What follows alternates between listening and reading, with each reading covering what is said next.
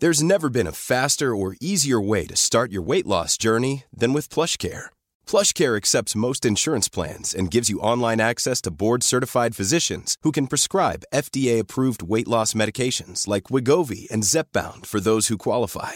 Take charge of your health and speak with a board-certified physician about a weight loss plan that's right for you. Get started today at plushcare.com/weight-loss. That's plushcare.com/weight-loss. plushcare.com/weight-loss. Want to teach your kids financial literacy, but not sure where to start? Greenlight can help. With Greenlight, parents can keep an eye on kids' spending and saving, while kids and teens use a card of their own to build money confidence. As a parent, you can send instant money transfers, set up chores, automate allowance, and more. It's a convenient way to run your household, customized to your family's needs, and the easy way to raise financially smart kids. Get started with Greenlight today and get your first month free at greenlight.com/ACAST. The Opinion Line on Cork's 96 FM. Touring the streets of Cork as a postman and still writing his own music is, of course, Myles Gaffney. Myles, good morning to you. Hi, PJ. How's things, boy? Good. You were friendly with you met him, didn't you, a few times? No, I actually never met him. Did you never meet him? No. No, But you knew Paul Hill. Who knew him? I know Paddy Hill in the Birmingham. I got you, okay. Right. Paddy, myself and Paddy are good old friends, and I suppose when I first met Paddy, staying in his house and whatever, we'd be having chats, and he referred to Shane McGowan as McGowan, right? And it kind of, when he used to be speaking at the start, he'd be reminiscing about his time in prison for the Birmingham bombings, which he didn't do. Yeah. And he would talk about McGowan, see? So then the penny dropped to what he was talking about. So basically, he was very good to Paddy. And as Jerry Adams said, he understood the whole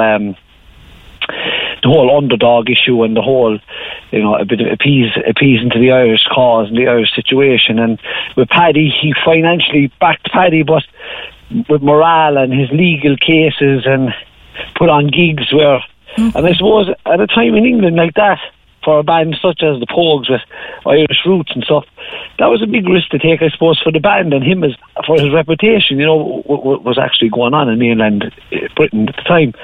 But he, but between the Guildford 4 and the Birmingham 6, Paddy told me from the horse's mouth that he was pivotal in morale and keep the fight going for their release, you know what I mean? Yeah, no, and I confused the two, Paddy and Paul, because I met Paul a couple of times after the Guildford 4 were released.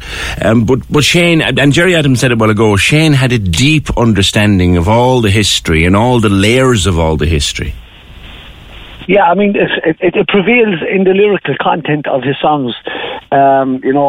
Thousands of Sailing, right? It's a masterpiece of a song, right? I mean, the island out of sight, and the ghosts will haunt the waves, the torchlights up the famine, spread their fortune couldn't save. It's just like even the fairy tale in New York for the human mind, and the understanding of Ireland, and they have cars big as bars, and they've got rivers of gold. I mean, if you're stuck in an old cottage with a horse and a donkey and a cart up around rural west of Ireland, that's your dream, and he created that through very few. He was able to create this whole image in the human mind of a song, and in such short words. Yeah, you can see it. Cars big and bars building. Yeah.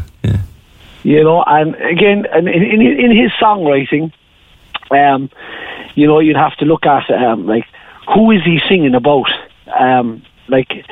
If you're in New York again, I could have been someone. You, who's the you? He leaves it up to the listener and to the human to make up your own mind make up your own interpretation of his music, of his lyrics. And I thought that was the beauty of a lot of Shane McGowan's writings, Mm-hmm. Yes, everyone interpret that particular line. I could have been someone. Well, so could anyone. It's kind of saying, well, who do you think you are, kind of thing. Do you know? Yeah, I could too. But look where we are. We've ended up in this place. Yeah. I'm right as a songwriter myself, and I always listened to the Pogues since I was a child, and you touched on it a while ago, right? This sound they created, the mixture of his Irish traditional roots, and I read it in a book one time that he used to sit around the fire, where the old bards and his uncles and his relatives in Tipperary, and that's where the whole Irishness was bred into him. That's right. And then you had him growing up in England, I suppose, as you mentioned, with Johnny Rotten and the Sex Pistols and that whole punk scene that was going on in England at the time, and he was able to create that unique Pogue sound. I think there's a group called the Mary Wallopers. They're kind of touching on it now. Mary Wallopers, I've heard of them. Yeah, it was the Pogues created that mixture of whistles and drums and electric guitars and pipes, and it's a crazy song, really. I mean, you said it would go Sally McLennan. The Dropkick Murphys are another great band, and I always think a kind of an American Pogues, if you like. Yeah, and that all came from Shane McGowan's, from his ability and his musical genius, let's say. But I mean, as far as I'm concerned, I think that thousands are sailing. I mean, the whole melodic change of the song and the way it goes, it brings you through a whole musical journey along with the lyrical content of the song. It's just. Will you be trying a few songs in at Sea Church this weekend? Yeah, when I'm playing the Sea Church tonight, my dad rang me yesterday. He said, "Did you hear the news?" He said, "Did you hear the news?" He said, Shane McGowan has passed. And I said, "Yeah." He said, "Surely." He says, he'll play a tribute. And I said, "Of course I will." But would you believe it? There's a young fella on before me tonight, right? And his name is Andrew Fletcher. Fine upcoming Irish folk artist he is. Young fella from down around East Cork there. Oh, I think I heard of him. He's from Clyde, isn't he? Yeah. Clyde. He knew McGowan, would you believe it or not? He's only a young fella. He knew him. He knew Shane McGowan. He did. He met him a few times, and he's on before me now this evening. All right. Well, good luck with that. Good luck with that. We've seen plenty of and we'll sing plenty of these songs, I'm sure, as well. But so look, I mean, it's a big loss. We're under pressure as a society in Ireland of our culture and our heritage and our songs. It seems to be a dying trade, that the Irish, the whole folk stories and stuff, and people like Shane McGowan have left us with gems, and it's up to the generation now to keep it alive and keep writing the songs of Ireland, Yeah, well, when they're so well written and so beautifully crafted, I don't think the songs will die anytime soon. Myles Gaffney, thank you very much. Good luck tonight in the Sea Church. Cork's 96 FM.